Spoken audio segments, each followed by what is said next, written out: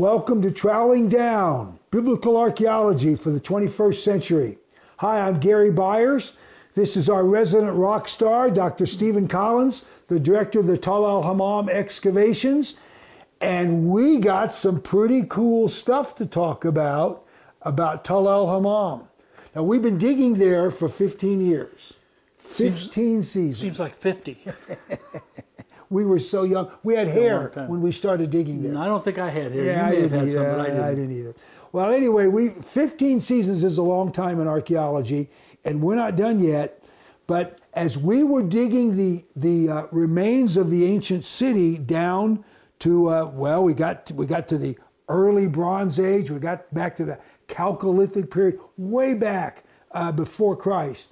Well, as we've been doing that, other scientists have been working, some with our material and in the area around, and they just published a paper a couple weeks ago that was amazing. You want to talk about it? It was amazing, yeah, and it also got a lot of play, got a lot of downloads. Yeah.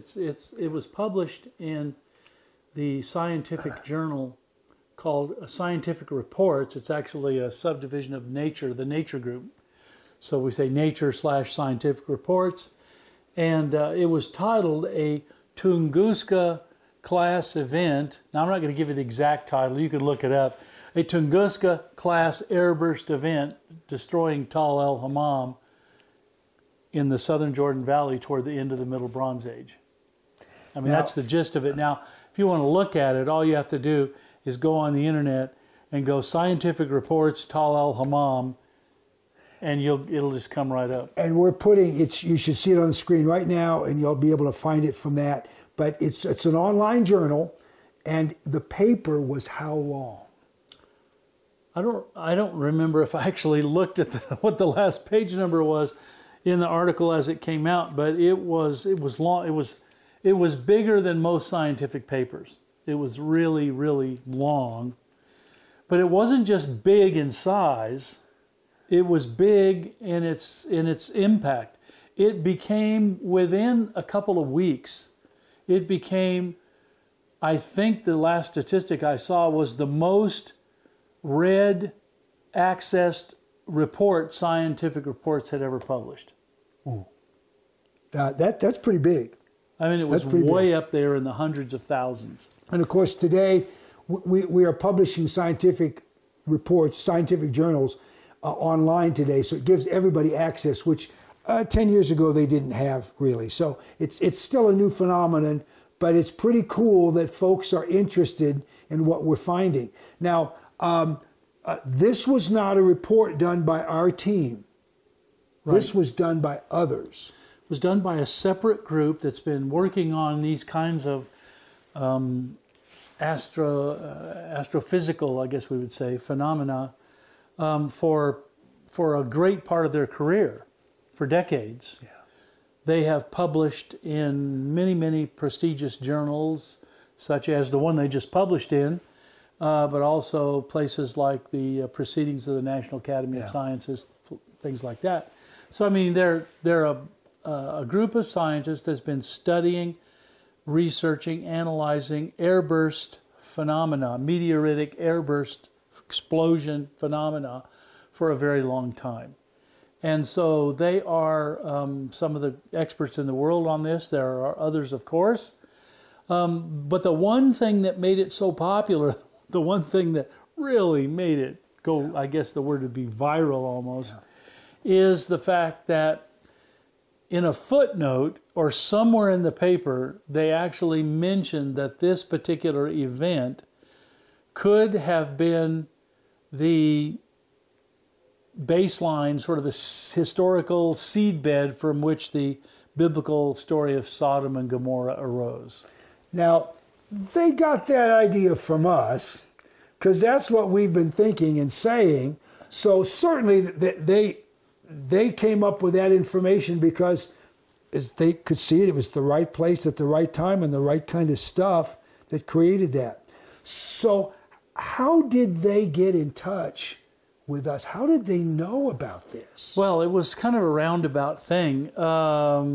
Phil Sylvia, our director of scientific analysis on our team, had had seen and was now, after a while, familiar with some of the high heat kind of indicators, objects that we had been excavating across the site. I think the first one we found was in our first probe into the Middle Bronze Age in the very first season. I mean, it really came out quick, which emphasizes the idea that the stuff is everywhere. Now it's exploded, it's churned up, it's disintegrated, but it's there. We found some in the lower city and the upper city, and now in the palace we find lots of those kinds of products. But those are the obvious ones. I mean, and they could have been melted in the fires after the event, some of these. But the fact is that we found so much of it and so much destruction. I mean, that destruction layer, Gary, as you know, is 1 meter to 1.5 meters thick in places, especially where we're excavating on the upper city. So it's a massive destruction layer. And in that destruction layer, we find all manner of stuff, but fragmented, churned up. In fact, we call it the Cuisinart effect. It's like that whole meter and a half was just put into a Cuisinart and somebody hit the button and then just spread it out everywhere.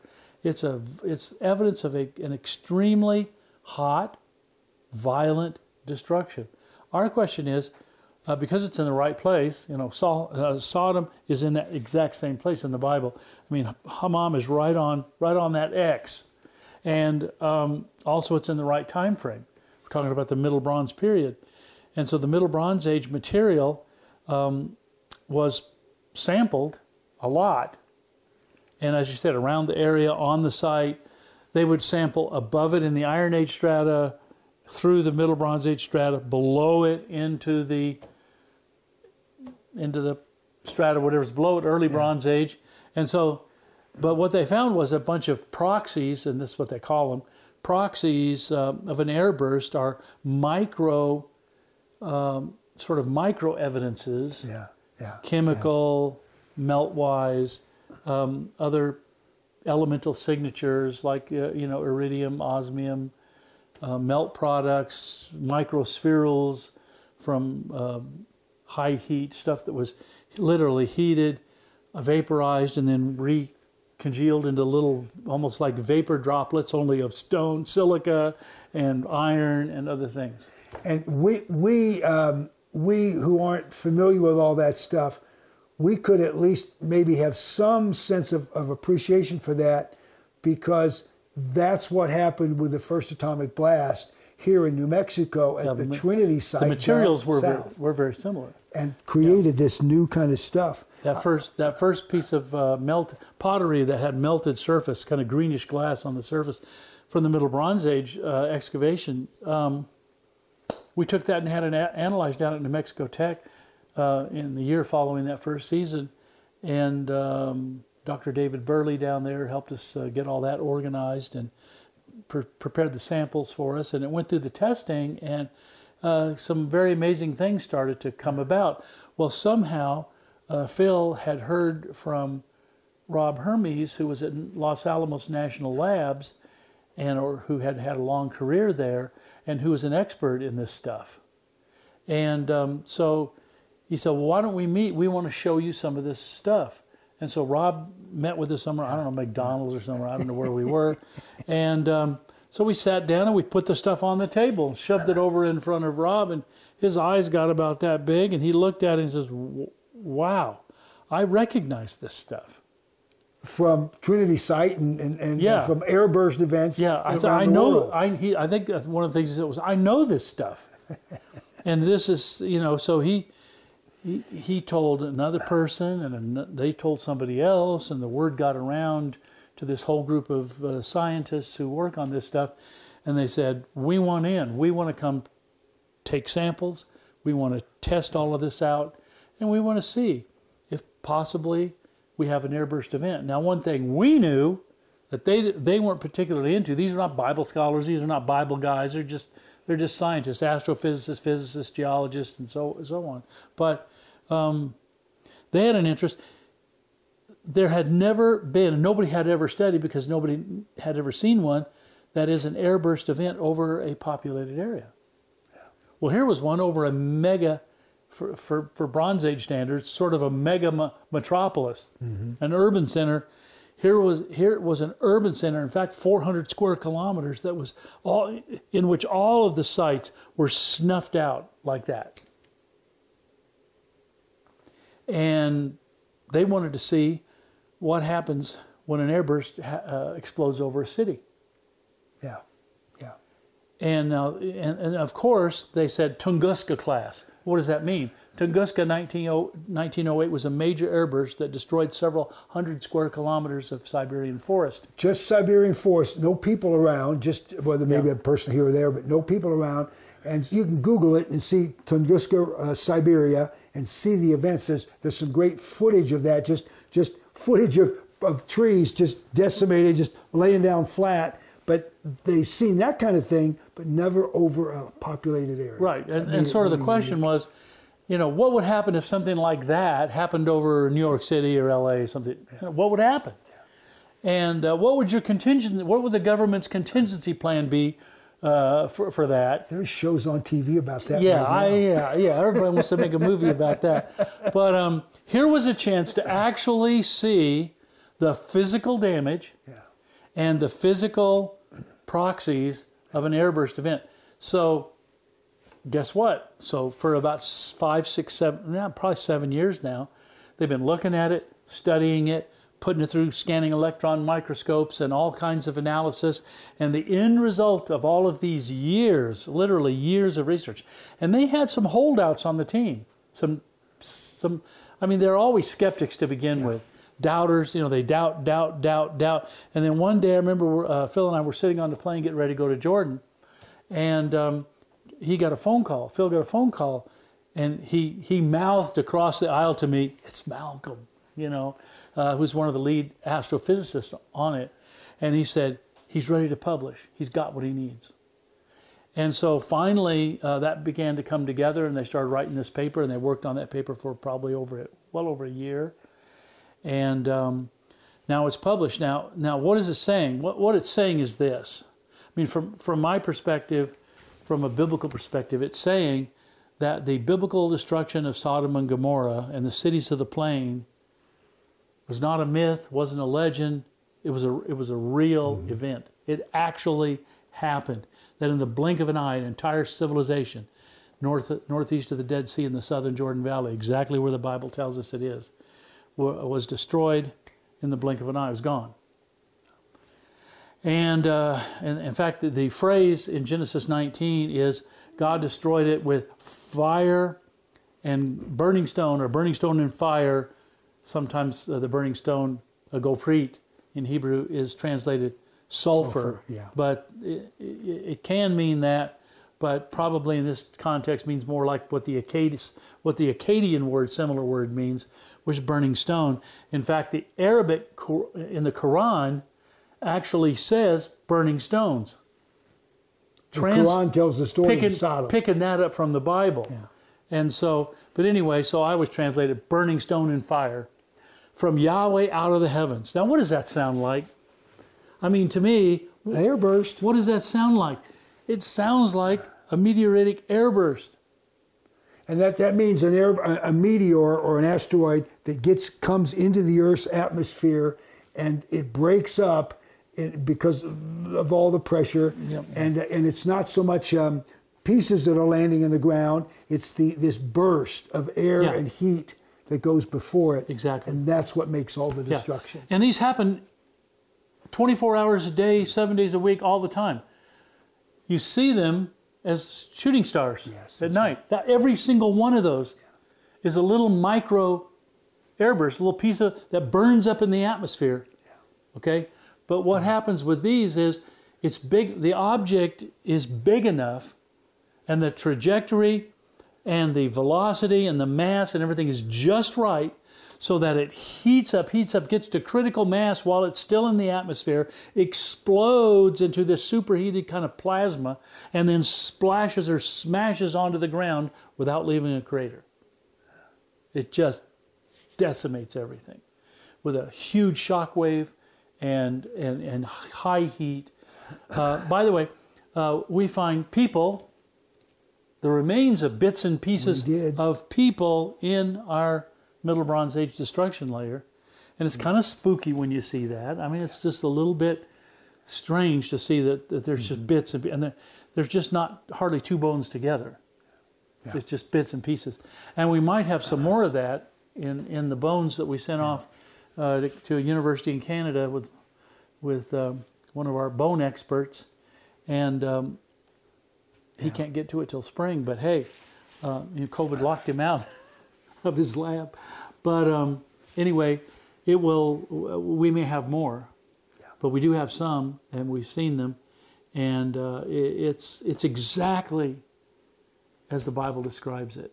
It just blows me away. But anyway, this paper came out, and it went viral all over the internet that scientists have discovered the event of the destruction of the cosmic event of the destruction of Sodom and Gomorrah, and it just went crazy.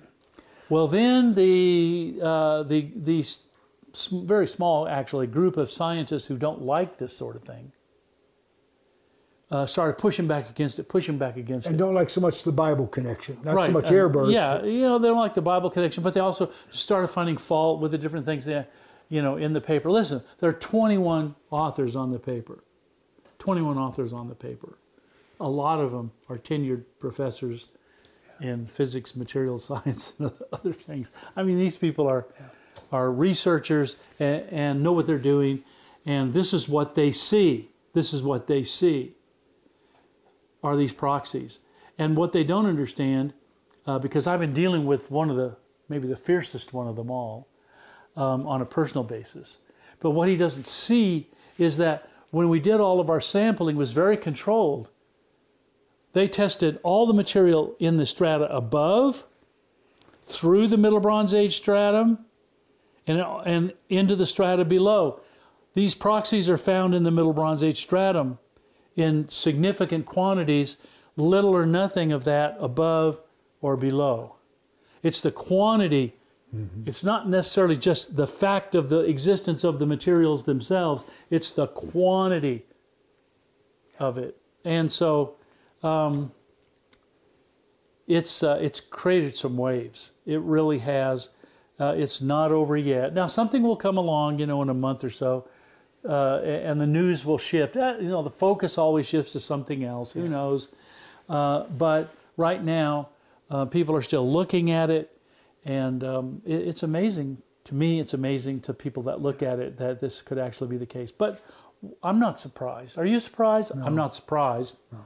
I find the biblical text perfectly credible historically, so I'm not surprised. Well, it was the biblical text of Genesis 13 that led us to Sodom in the first place. I mean, it took us to the location, and lo and behold, there it was. Yeah. And it put it in the Bible, puts it in the right time, puts it in the right place, and has the right events associated with it, particularly now this destruction event. All of that's exactly right. That's what the Bible had it all spelled out, even describes the airburst. Yeah. There's no other place in the Bible where you get this language of something. I mean, until you go to the book of Revelation, maybe, this meteorite or this heavenly object coming out of the sky and exploding onto the earth and killing a lot of people. You don't have. It's the one place. It's the one place. And well, guess what? It actually happened. Now, I wasn't surprised because I was never surprised about the text. Yeah. It was always right geographically. It was right chronologically, and it was certainly right about the airburst. It described it perfectly. And by the way, 20 years ago, when I first did the research on the text, anticipating, doing the ground exploration to try to locate Sodom, Dr. John Moore wrote a chapter in that little book we produced, The Search for Sodom and Gomorrah. He wrote a chapter on airburst. I never heard the word. He had studied it. And he said, well, did you ever consider that language in Genesis 19, burning stone and fire from Yahweh out of the heavens, that is a perfect phenomenological description for an ancient person to make of an airburst event? Have you ever considered that? And I said, well, I will now. I mean, think about it. So he sent me all kinds of articles from Science magazine, Science reports on Tunguska and other airbursts and all that. And So I started reading up on it. Then I got pretty deeply involved in that research over the years, at least reading what other people had done. And so when the guys in our team began showing up kind of one at a time, it was just, okay, guys, go. Let's see what's there, and if the Bible's right or not. But it wasn't a test to see if the Bible was right or not. I mean, I knew that was going to happen. The Bible had already told me that there was going to be a destruction event of, how shall I say, biblical proportions. Yes. Well, pretty exciting stuff. The link's there on the screen so you can see it yourself, read the article, have your own opinions, and of course you're welcome to get in touch with us with some thoughts and some insights. And why don't you come and join us excavate? We're going to be digging for a few more years. We got lots more to find, and we'd love to have you join us.